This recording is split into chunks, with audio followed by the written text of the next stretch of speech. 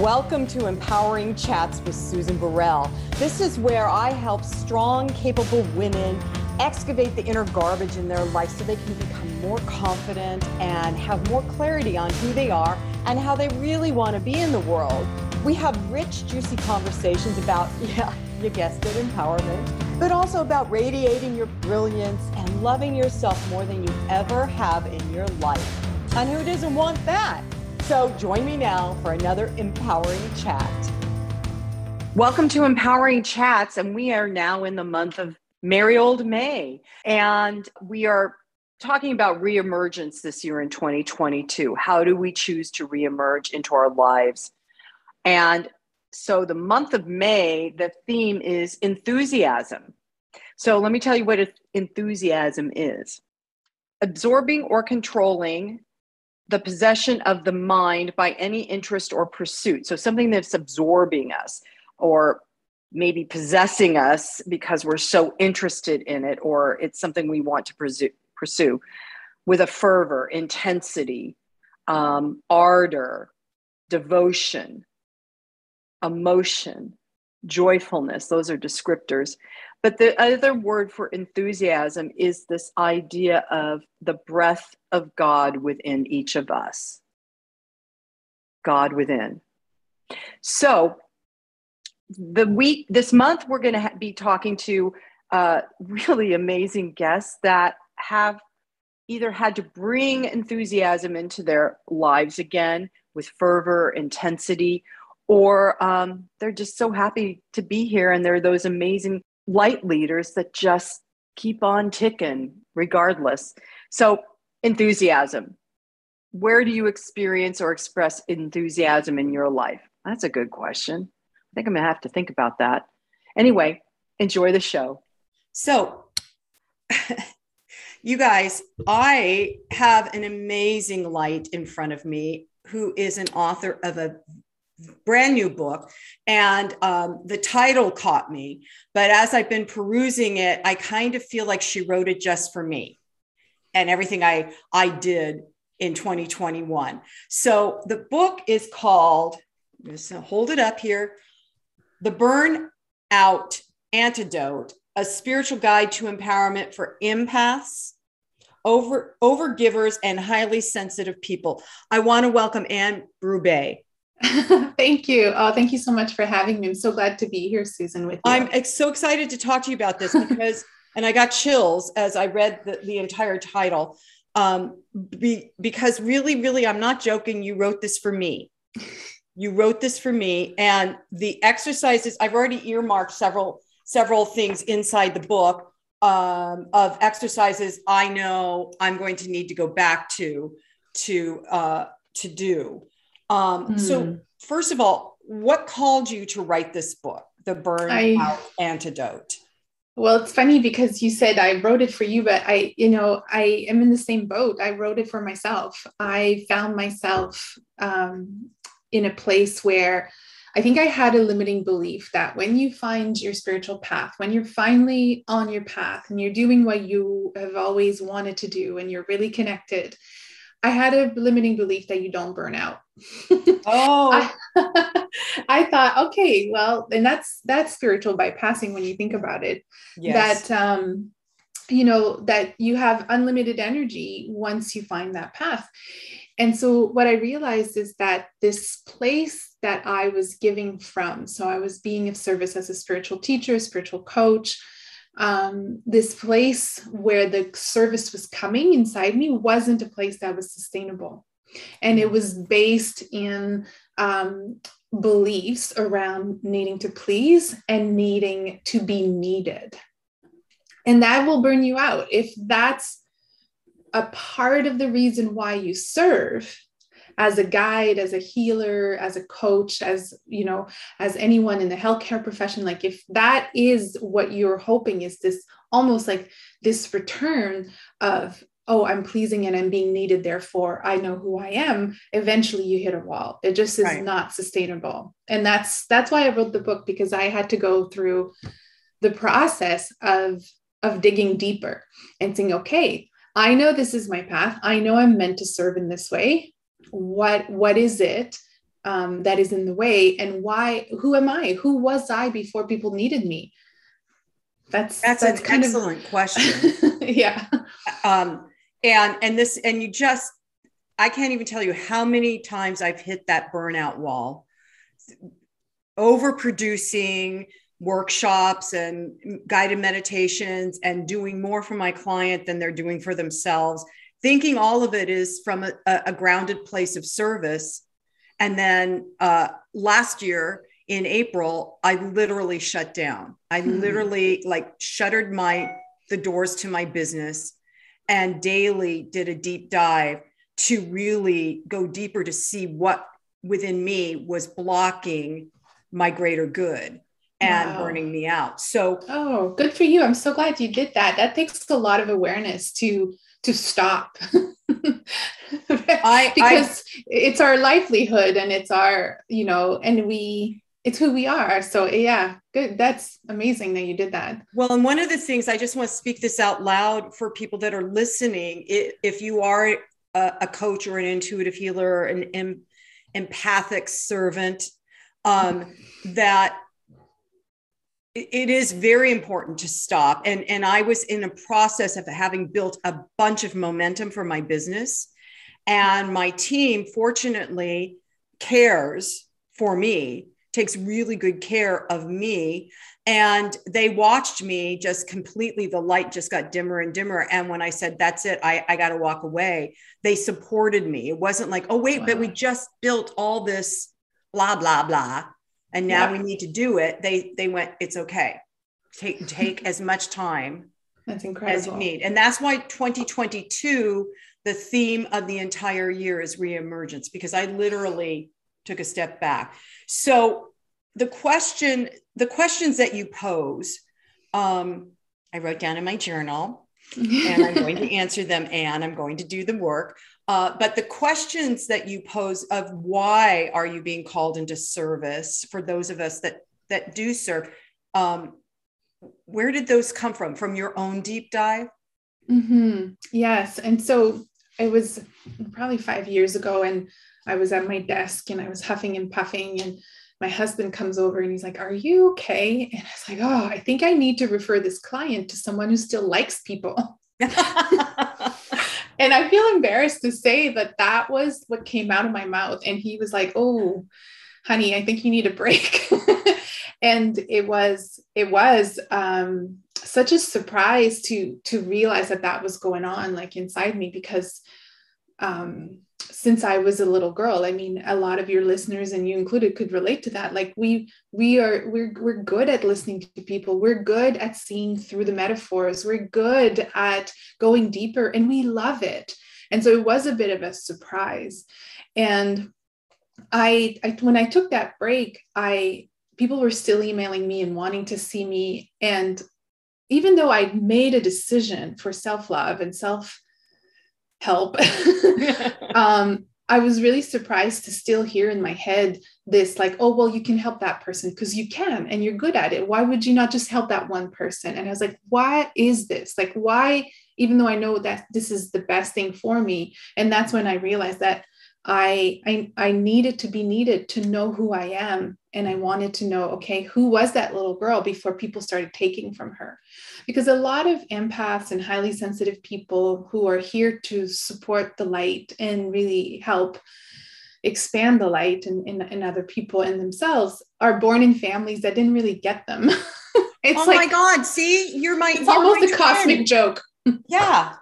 It's like a cosmic joke, but there's an intelligence in that. Right. And we can definitely look at that. But we don't have the frame of reference for boundaries, for healthy boundaries. So a lot of us have these porous boundaries, and because we didn't want to stir the pot, we wanted to be what we could be for the people around us to keep the peace.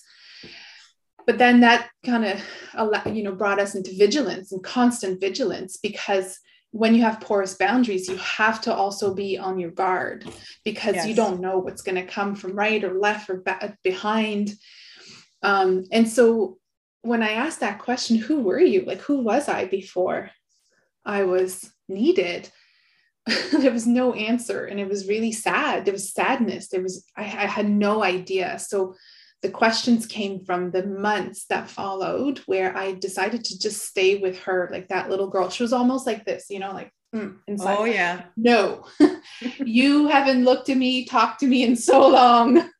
Why do you think I would give you an answer so quickly? And so it took about 4 months, 3 to 4 months for something new to change. But I stayed with her. So I asked a question every day, and I stayed with the sadness instead of trying to mask the sadness or fix the sadness or distract myself from the sadness. So yes, the questions come from that deep dive. It sounds very similar to my excursion in 2021, and many boxes of Kleenex later and journaling books later, and to find those answers.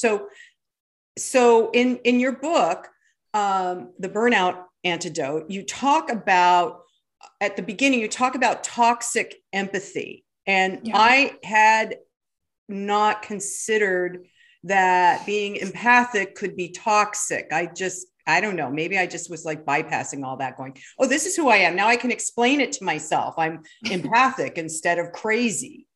So Yeah, a little bit about toxic empathy. yeah. And there's a book by, I think it's James Bloom, and he wrote a book called Against Empathy. And I was like, whoa, I need to look into this, because in the way that we give, it's not the giving and the service that's the problem. It's where our attention is and what is propelling that desire to serve that is the problem. And so I make the distinction in the book between toxic empathy and embodied empathy. So the toxic empathy is when there's emotional contagion.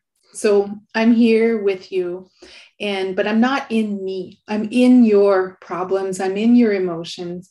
And then my vision, like it becomes more narrow, right? Because I'm only focused on your problems. And then this emotional contagion drains me because I'm not in my power.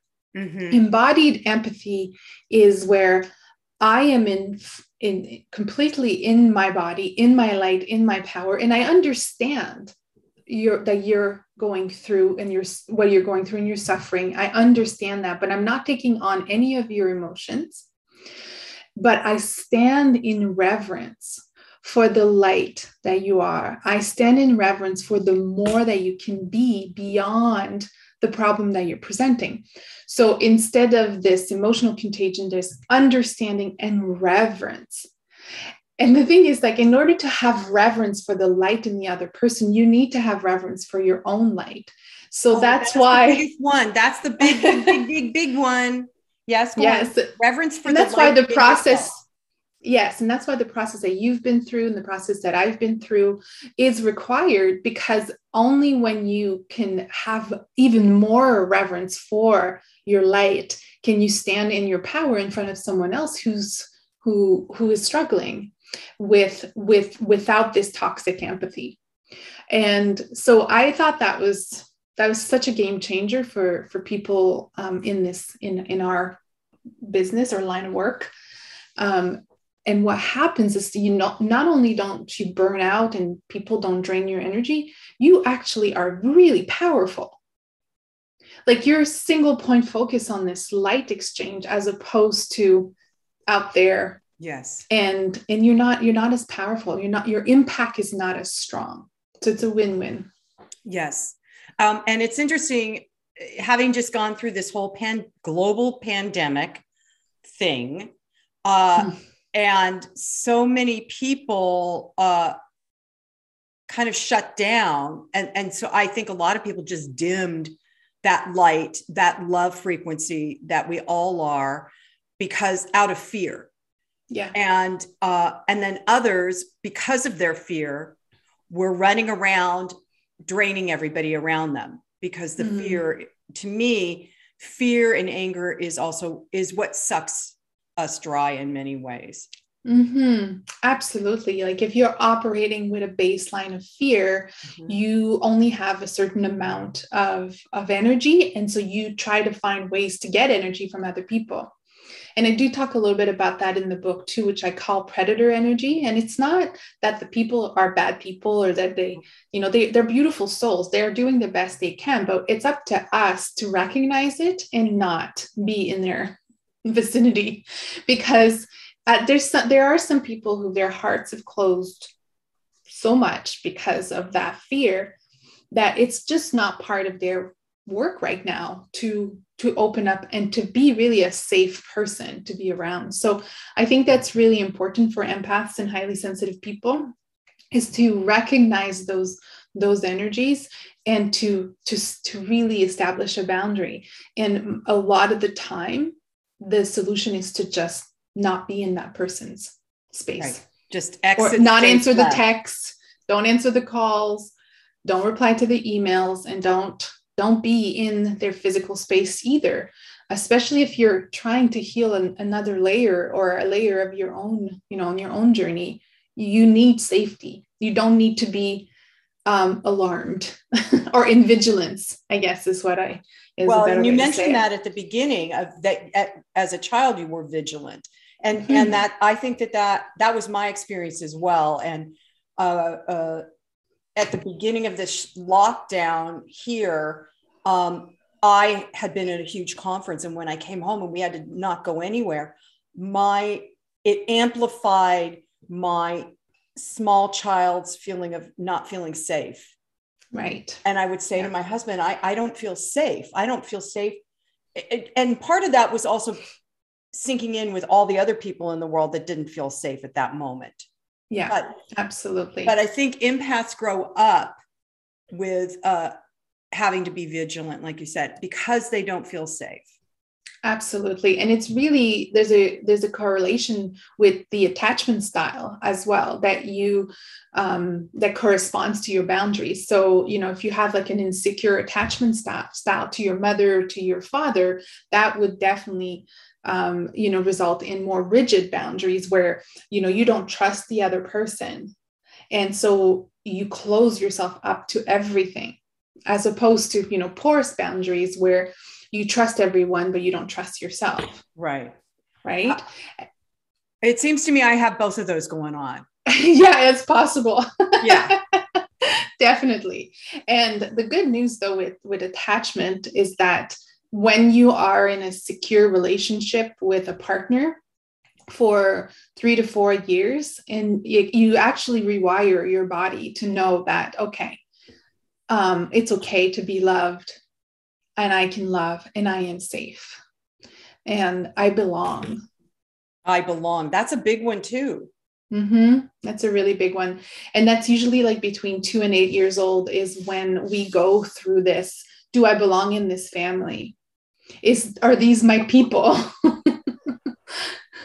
I'm laughing because for years as a small child, I was waiting for my mother or father to come and tell me I was adopted. I'm serious. I was the only one in my family of origin with red hair. So, and my mother would tell people, oh, she, the milkman delivered her kind of thing. Yeah. Talk about disallowing. But yeah, so that's so funny. That's why I'm laughing. Yeah. So that would create some unhealthy boundaries. And then you become an adult and you're not quite sure how to belong really. And is there a place where I do belong, and how does that feel? And can I be safe in my family of choice? And I think a lot of us, on the spiritual path are finding our family of choice. Like, okay, these are my people. I don't have to protect myself. I can show up vulnerable. I can show up as I am, and it's okay. And it's okay. And I can thrive, and it's okay to thrive, and nobody's going to come and take it from me. No. So where does that, you talk about being I want to say proper serving, but serving embodied service, right? Serving from a grounded place comes from really connecting to the core. And to me, it sounds like the truth of who you are. Really, so uncovering the truth of who you actually are and connecting to that, and then serving from that, from the inside out. So how do we do that? Yeah, I know absolutely. that's probably what the entire book is about. Yes. Yeah.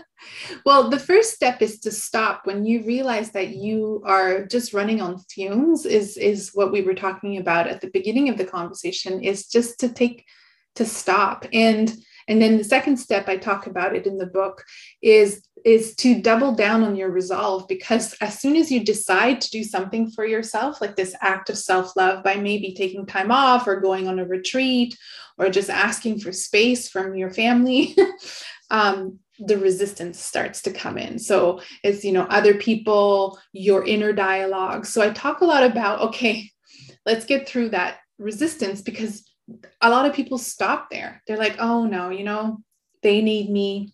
I'm really good at it. I should continue. I've spent so many years in school and spent a lot of money. I should continue. My goldfish gonna die. There's so many reasons to not love yourself that much.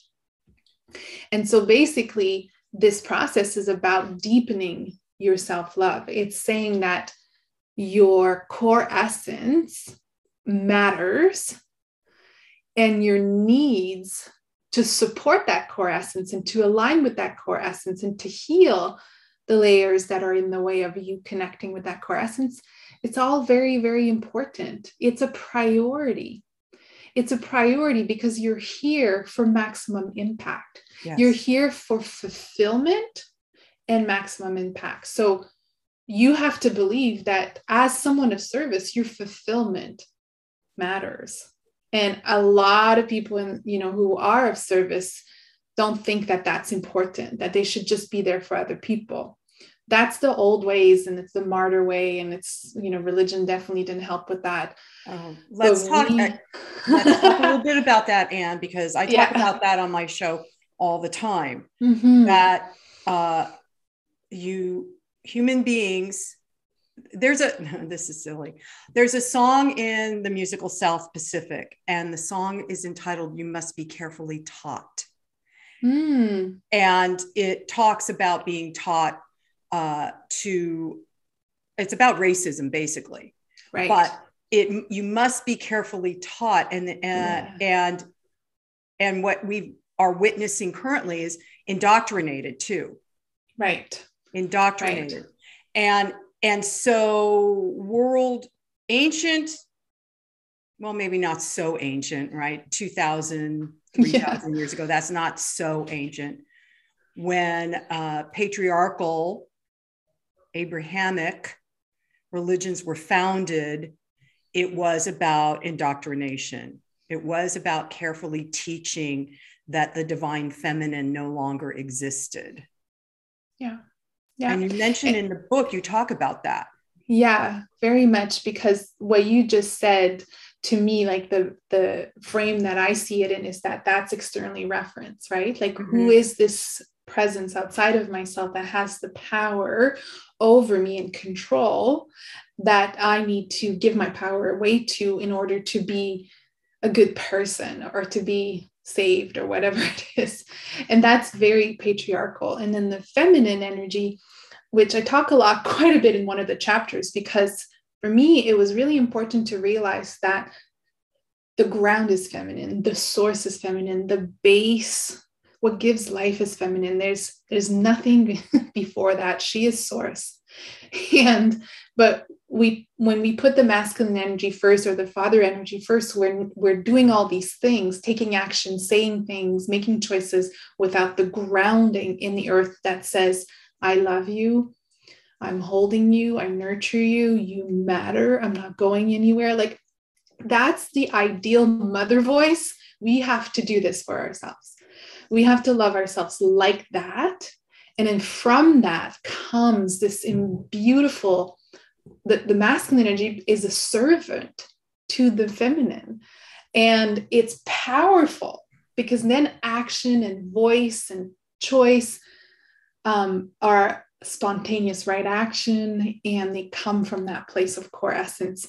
And the doubt kind of just falls off, right? You don't doubt yourself anymore, because it emerges from within, as opposed to just in the intellect and I'm controlling and managing. So I make the difference between controlling and managing my life and inviting and allowing light to move through me. And that is, for in my experience, the controlling and managing is a default mechanism that automatically happens for me.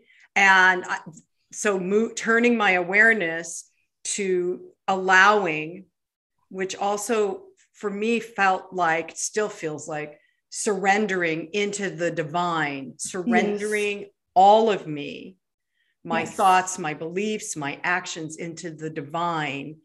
That has been taking a lot more practice, because the default mechanism that's in the head automatically turns off the connection to the heart. Absolutely. Because we were taught, carefully taught that it should take precedence on emotions and being. That thinking and doing and rational and logical is how you keep yourself safe, and it's how you keep yourself successful and productive, and then you'll be the person you're meant to be. And it's how you survive too. Exactly. And so then we become adults and we're like, this doesn't work well. I'm so tired. I'm sick. There's no way I'm meant to feel like this. This can't be my life. So I'm so grateful that you, Anne, realize that that I'm not meant to be like this, because I think a lot of people, and this is a masculine phrase, suck it up, right? Yeah. And just keep going, because they think that is what life is meant to be. Yeah. Life's hard and then you die, that kind of stuff. Absolutely. I have those thoughts all the time. I'll start to feel achy or something. I'm like, well, I'm 44, so that's just how it is. And then I'm like, well, wait a second, like what, why does it have to be like that? Right. So that's definitely the default, like you said, but with this work, you can rewire your nervous system to know that you don't have to be in vigilance, and then that there's more space. So when those thoughts come, you don't take action on them. You go like, look at you again. Interesting. Okay. Well, you can come with me, but you're not going to lead my day. You're not going to be in charge today, but you can come along. And so, because it doesn't help to try to push those thoughts away. Well, that goes back to the resistance that you mentioned earlier. When you resolve to change and your resistance comes up. Yes. Exactly. I'm grappling with resistance all the time. I'm just waving my hand, everybody, because I resolve and then it shows up again. And then it's almost like I have this inner mechanism that creates a mountain I have to climb in order to be better or get better, and that's just a mind. That's just a silly mind thought. I was going to say a bad word, but that's just a silly, that's not true. Yeah. That, in order to be happy, it has to be hard. That's also a limiting belief. It's like, okay, that's interesting. Yeah, I can see where that comes from.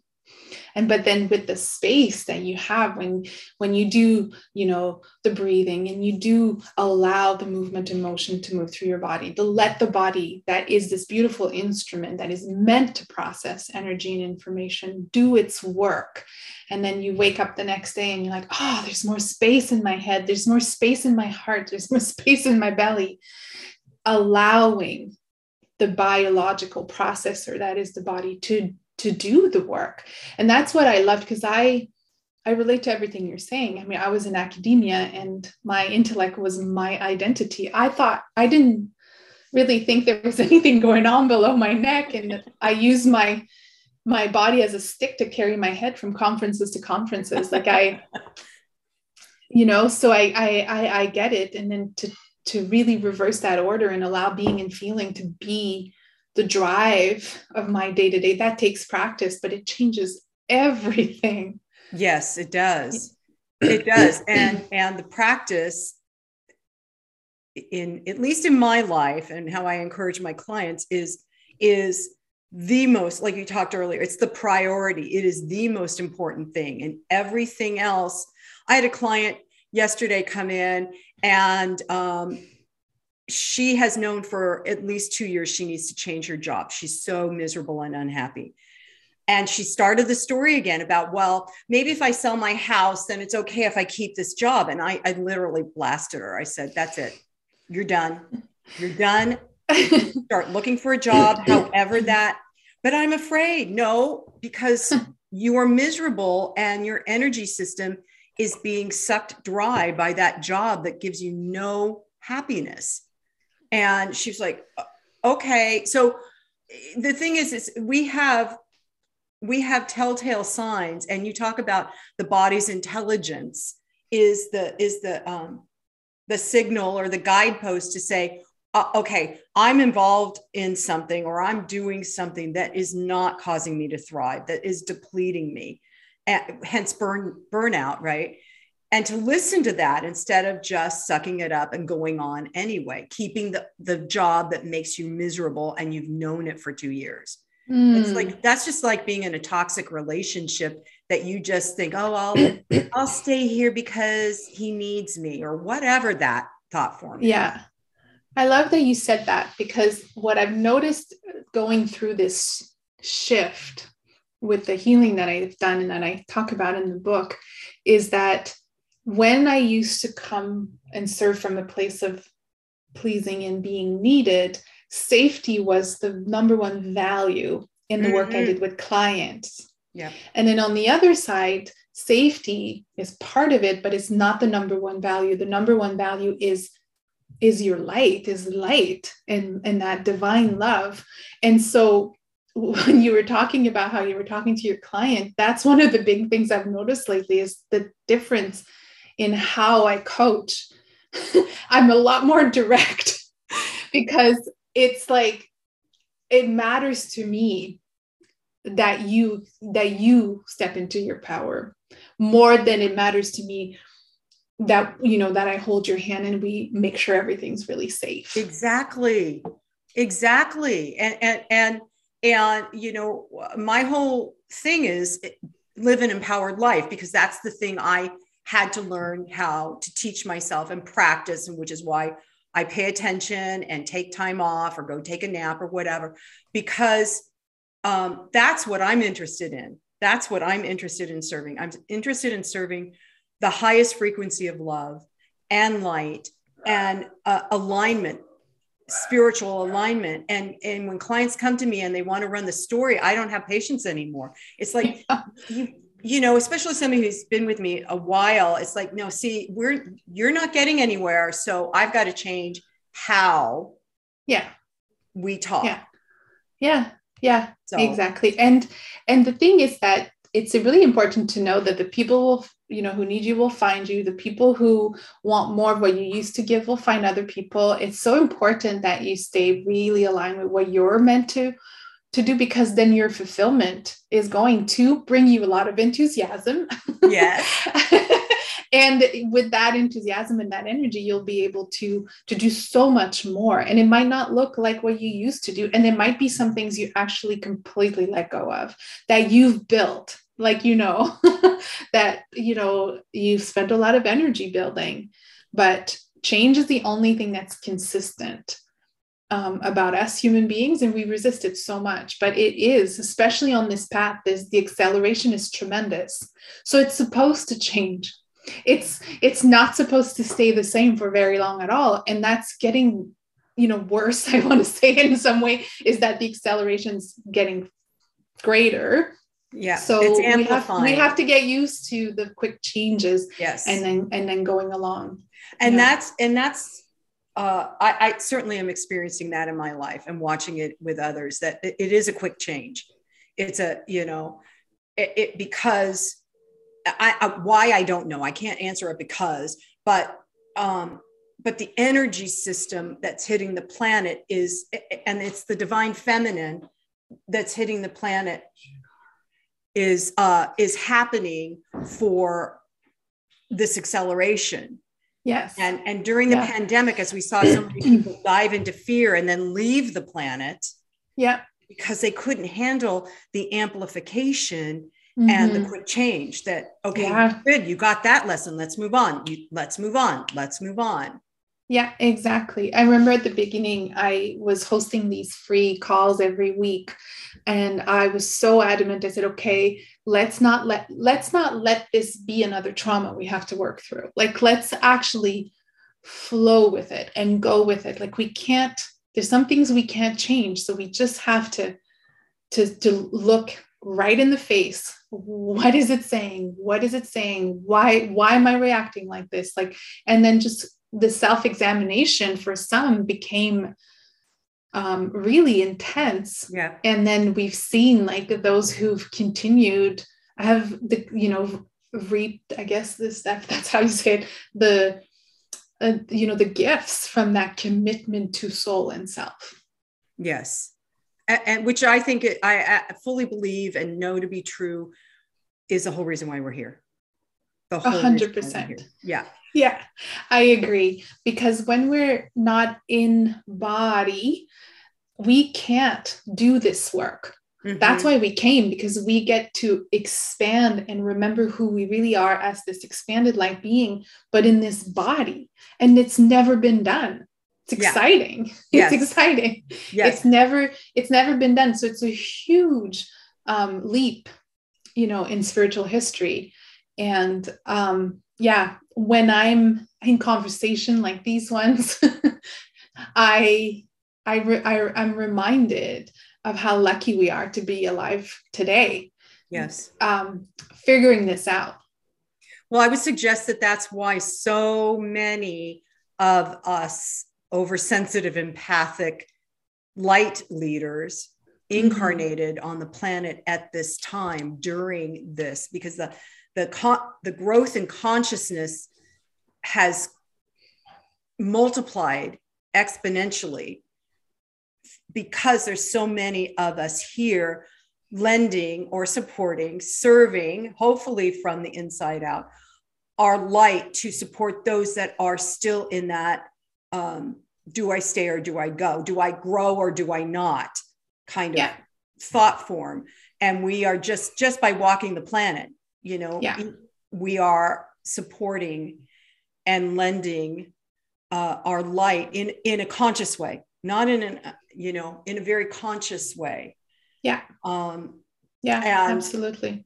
And at the time that we're recording this, Anne, with everything that's happening on the other side of the planet, of Earth, with Russia and the Ukraine, I just want to suggest to everyone, if you are called,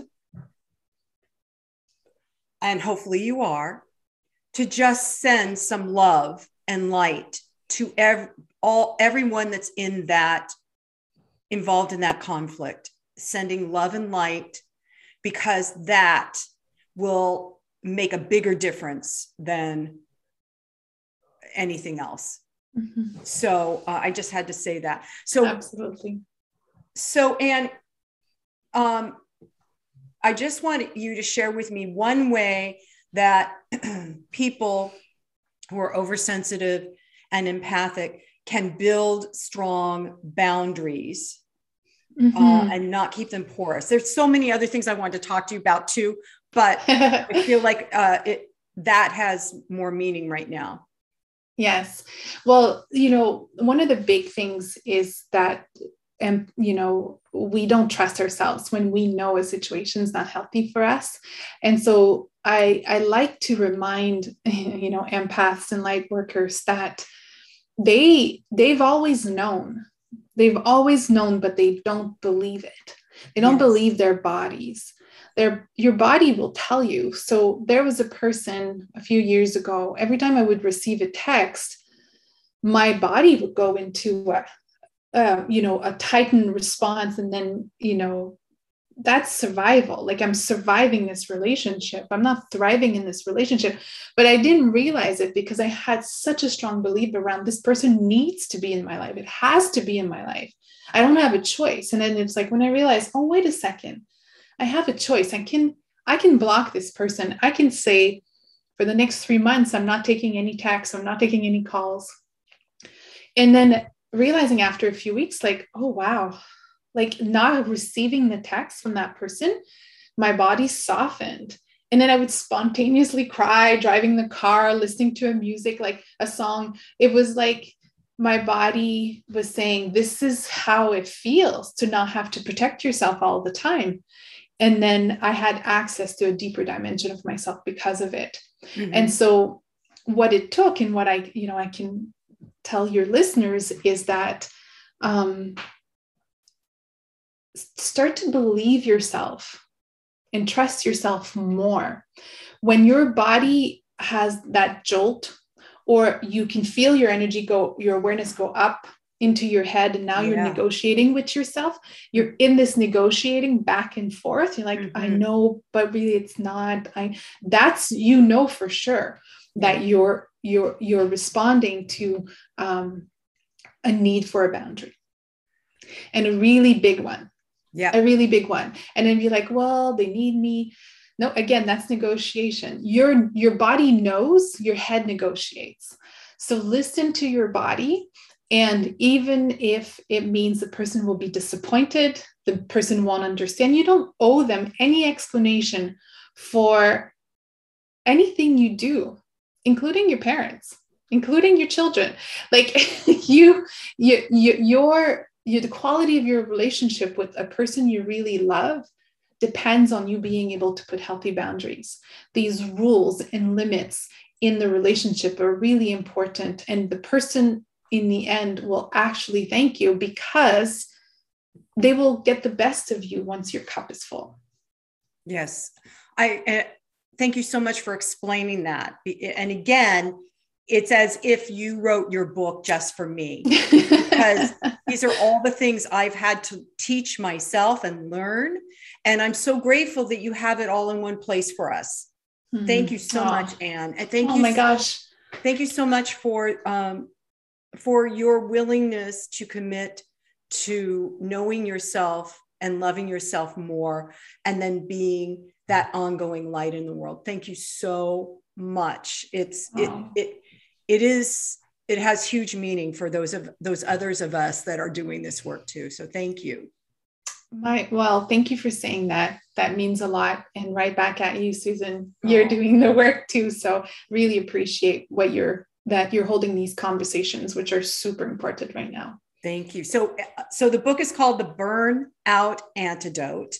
Yes, The Burnout Antidote. A spiritual guide to empowerment for empaths, overgivers, and highly sensitive people. Now,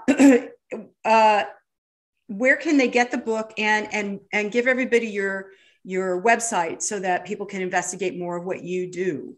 Okay, perfect. So you can get the book anywhere, like at Amazon, Amazon.com, Amazon.ca, and you can get it at Barnes & Noble and all the bookstores, really. It will be on April 8th. It will be everywhere, which might be in the past when this airs. But you can also find a direct link on my website, and my website is anneberube.com. Mm-hmm. And on my website, there's a free self-assessment quiz, because with this lens, burnout has a direct link with how you love yourself and your relationship to love. So there's a quiz called the Burnout Blind Spot, and it will give you a self-love roadmap. So with all these different things you can do depending on the results of the quiz. So I'm going to go online and take that. Yeah, there's lots of good stuff on my website like that. So, and you can find me on social media as well. Okay. And we're going to have all that information in the show notes too, everybody. So again, awesome. Thank you so much, Anne, for joining me today. And it's been a really lovely, wonderful, enlightening conversation. So thank you. And I'm just going to end with, and so it is, namaste. Well, that wraps up our empowering chat today. I hope you enjoyed it. And if you did, go to SusanBurrell.com. You can see all the information about my new book, Live an Empowered Life, a 30-day journey. You can also access guided meditations that I have on Insight Timer through the website, and just see what else is out there on my site that you might find empowering and exciting to experience. You can also contact me through the website at susan@susanburrell.com. So that's it for today. See you next time.